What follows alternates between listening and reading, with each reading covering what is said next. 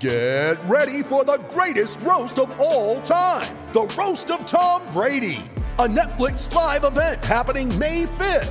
Hosted by Kevin Hart, the 7-time world champion gets his cleats held to the fire by famous friends and frenemies on an unforgettable night where everything is fair game.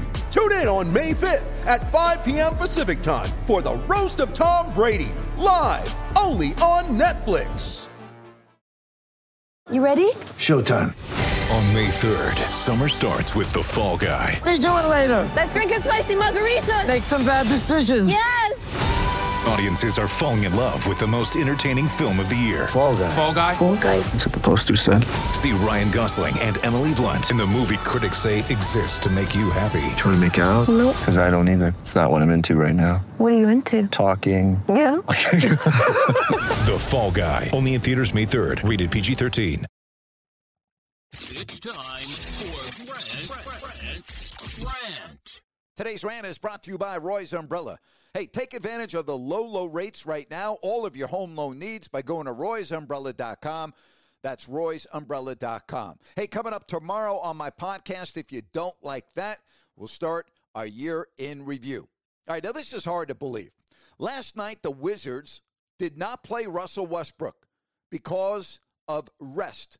The third game of the year, the first week of the season, not even completely in the books, and Westbrook, who's making $36.5 million a year, not on the floor because of rest. You know what? Lie to us. Tell us that he's got food poisoning. Tell us that he turned his ankle in shoot-around.